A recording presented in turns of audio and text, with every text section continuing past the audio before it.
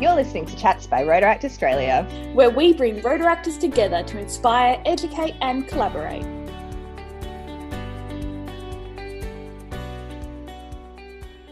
Hey guys, it's Laura, your host for the latest episode of Chats by Rotaract Australia. Thank you so much for listening. Tonight we have a super exciting guest, Katie Halliday from Adelaide. How are you? I'm doing really well, thanks, Laura. Awesome. So we are talking all things Rotaract and Rotary tonight. Katie is a past president and charter member of the Adelaide City Rotaract Club and recently joined the Rotary Club of Adelaide Light. She has served as a team member, coordinator and trainer for the Rotary Youth Leadership Awards, aka RYLA, and is now a participant of the inaugural RYLA Oceania program. She is a project officer and training facilitator in the Diversity and Inclusion branch of the South Australian Police. That sounds like a whole bunch of fun. Where do you even begin with that? How did you get into Rotaract? Let's start there. Rotaract for me stemmed from RYLA, as it does for many people. I did RYLA in 2011, and through RYLA met a couple of people who to this day I still consider some of my best friends, and we together with Bernie Barrett and Catherine McLeod, we started the Adelaide City Rotaract Club.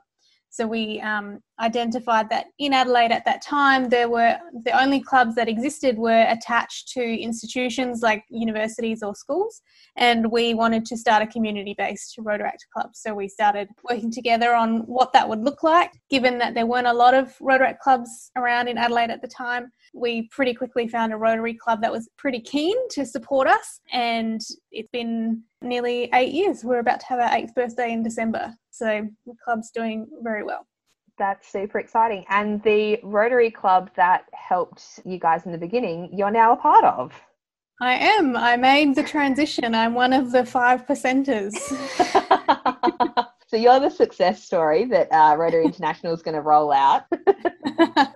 And so are you currently a dual member? So you're still Rotary and Rotaract?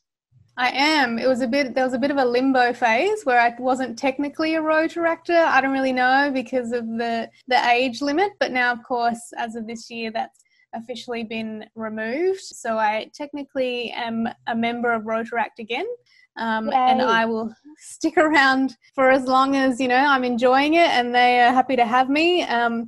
Although I have taken a step back a couple of years ago from the board because I really do believe that Rotaract is a great opportunity for young people to develop their professional skills. And if I keep hogging all the board roles, then no one else will get an opportunity. So I was more than happy to step back from the board, even though it was tempting. It's very tempting to stick around. Indeed. So during the first part of your Rotaract career, what were some of the board roles that you held?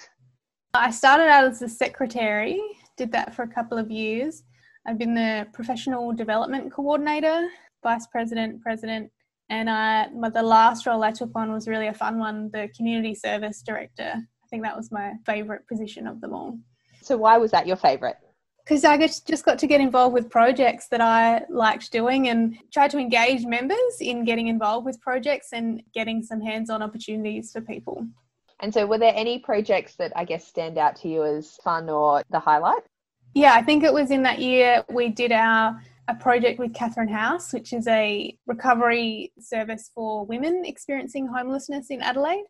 We refurnished 4 of their units where we did a IKEA shopping day and tested out all of the furniture there to make sure we picked some sturdy stuff, raised some money at a Bunnings barbecue, coupled up with another Rotary club who gave us some money as well, and then we had a big old working bee day where we built flat pack furniture for the whole day and got these units looking schmick as, so that these women living there after experiencing homelessness had a nice environment to get themselves back on track.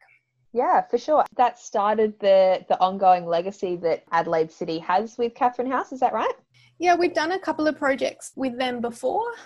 We've done another gardening project with them and run a couple of drives around Christmas time to collect gift donations for the women there. And the refurnishing project was one of the bigger ones that we had control over, and now we have just started a new project with them, doing a backyard blitz style makeover of some of the other units there in the city as well. It must be really satisfying and rewarding to stay with a group or an organisation and do lots of different projects over a number of years. Yeah, definitely. The staff there are friendly. When we do get to meet some of the clients there, they're always very friendly and super grateful for us to be around. And I think it's a wonderful thing that they do, and anything that we can do to support them is great. So, apart from running our own projects to support them, we love going to their quiz nights and whatever kind of event that they're running as well, we'll go along, and we have developed a really strong network with them. That's the dream, I suppose. All community projects, you've got aspirations of making them long term so you can see real change, and it sounds wonderful that the club and yourself can be a part of something like that. Yeah, it's great. How was the decision made for you to join Rotary? Was it an age? Yeah, it was an age thing. I had my 30th birthday and started thinking about moving into Rotary, but to be honest, I was actually thinking, maybe this is it for me. Maybe I'm done with Rotary. I was starting to think about what other organisations I could start volunteering with. But actually, I then went to my first Rotary International Convention in Toronto. That was 2018. And went to a few sessions I think it was particularly at the Rotaract pre-convention, a few sessions about transitioning to Rotary. And I was like, maybe I could make the transition. And it was just a little bit of encouragement and advice about how to start having conversations with Rotary clubs about what would make their clubs more accessible to me and to other people in my sort of generation. I took that on board, and as soon as I got back, I had a chat with the president of my sponsor Rotary Club, and I had a chat with the district governor, and I was just like, what's happening in this club and in our district about trying to engage young people in Rotary, and the ball just got rolling from there, for me anyway. My Rotary Club has made a lot of changes over the last few years, and I'm not saying that's because of my conversation with them. They were already on the right path. And so, what do some of those changes look like? Things like, it's kind of lots of little things that really add up. But things like, they used to have weekly meetings, now they're fortnightly. They really took on board feedback about cost of meetings, the cost to attend, and membership fees as well. They try to keep them as low as possible. They have a pretty good gender balance in the club as well, so they are focusing on trying to increase diversity within their club. They're really active in the projects that they do. They're not the kind of club that just writes a check and hands it over. So they do support projects like that as well. They do like to actually get involved with hands-on projects as well, which was important to me. Yeah, there's been lots of little things, and it's an ongoing conversation, and the fact that they're open to having the conversation is really great.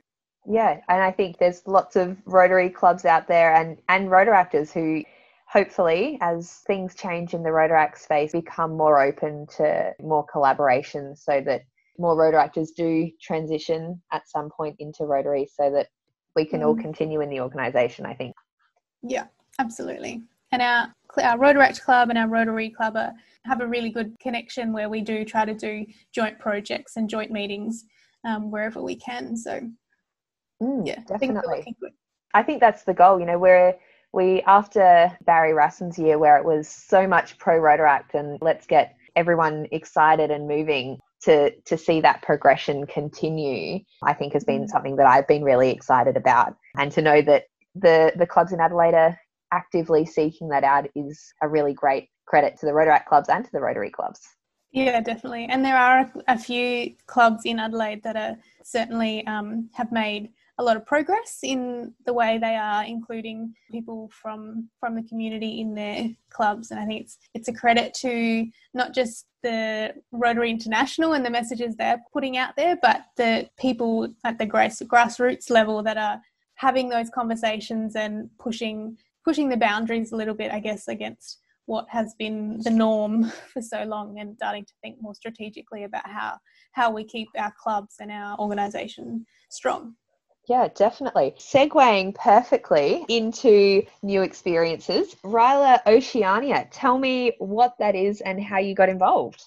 Oh, sure. Ryla Oceania is I don't know the best way to describe it. It's like an advanced Ryla. For anyone that's done Ryla, it's like advanced Ryla. So if you've done Ryla before and you are around the age of 25 to 35, I think that there's some flexibility there. You can apply to do Ryla Oceania, and this program is the inaugural program that I'm involved with. And it's like Ryla 2.0, like it's just next level. You start off with your 1 week Ryla experience. That's the traditional Ryla experience that many of us would be used to, but that in Ryla Oceania is just the beginning. So it kicks off a 12-month program where we engage in different leadership curriculum. So every month or so we'll have an online program, an online webinar of sorts that we on a different topic. We also have I think the most exciting part for me is the community project that we get involved with. So each of us got assigned to one of 6 different projects to work on, part of a small team, and we've been working away on those throughout the year, as well as working on some personal development, I guess, as well, in terms of goal setting and looking at mentoring opportunities and that kind of thing. And so why did you decide to sign up for the inaugural year? Yeah, I think it was just timing for me. It just was perfect because only a couple of years before that, I had finished up with any sort of role or responsibility with the local Ryla program. And after you've done Ryla at that level, I was a team leader, a coordinator, training coordinator for quite a few years. And you're obviously always focusing on the participant experience. For me, after having a couple of years away and this opportunity for Ryla Oceania came up to be a participant again, I was like, oh, that would be nice, like to be able to just sit in and not know what's coming and just take it all in and focus on myself and my own development.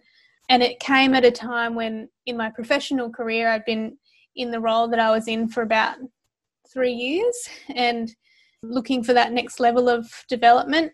So I think it all just kind of aligned for me at the right time. So yeah, put my application in and thankfully was selected, and yeah, it's going really well.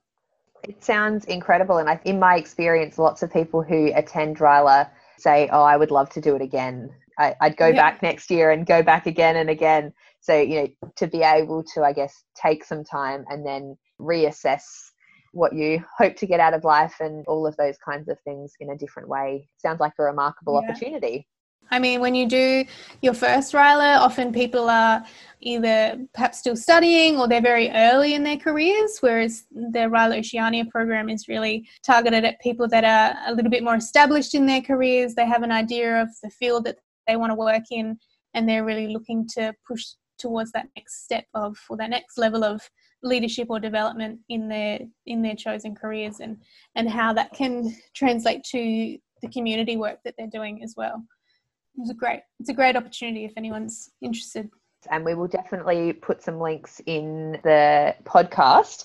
And I guess a big part about Rotaract that for me, I guess, separates it from Rotary in my current life is the professional development and personal development opportunities that arise in a Rotaract space. What excites you about Rotaract?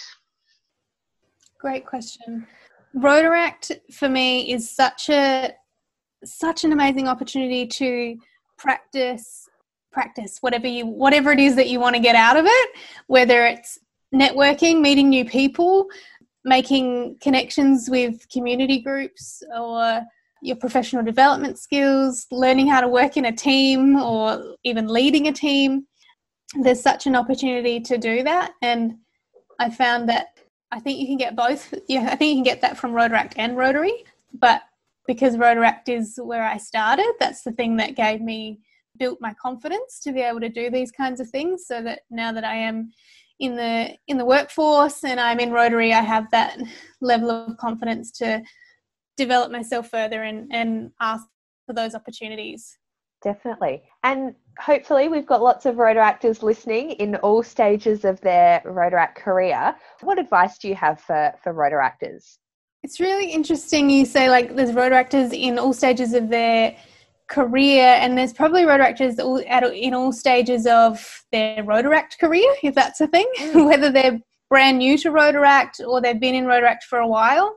And something that's been popping up for me lately is to make sure we're listening to our new members, listening to their ideas, as well as, you know, the experience of people who've been around for a bit longer. When new people come into an organisation, they come in with fresh eyes, and if we include them in the conversation and allow them that opportunity to voice their opinions and ideas, then they'll give us stuff that we haven't thought of, and it's possibly even stuff that's so obvious, but because when you've been in a place for a long time, you get indoctrinated and you can forget or overlook things. So really nurture those new people that are coming into the organisation, listen to them, and, you know, learn from each other. Let them, for the experienced members, let them learn from you about the experience that you've gained from Rotaract as well.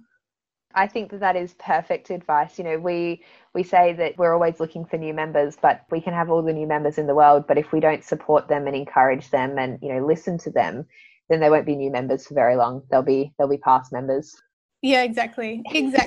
So it's all about inclusion. I mean, that's what I do for a job, is work in diversity and inclusion. So I'm all about how do we make sure that people feel included, valued and welcome in our environment. So taking that time to get to know people and giving them the opportunity to have their say is so important and can sometimes get overlooked. I love that. And thank you so much for chatting to Chats by Rotaract Australia. I think the message that we should be listening to other people is absolutely accurate. And if anyone has exciting things or people that they think that we should be chatting to as part of the Rotaract podcast, please get in touch with us. We would love to be chatting to as many people doing cool things right across Australia as we possibly can. So please get in touch. And thank you again, Katie, for having a chat to us. And we hope to see you again. We hope you are listening to us again soon. All right. Night, Katie. Thanks for having me. Bye. Don't forget to subscribe to Chats by Rotaract Australia on your favourite podcasting channel, and like, share and comment on the RA socials.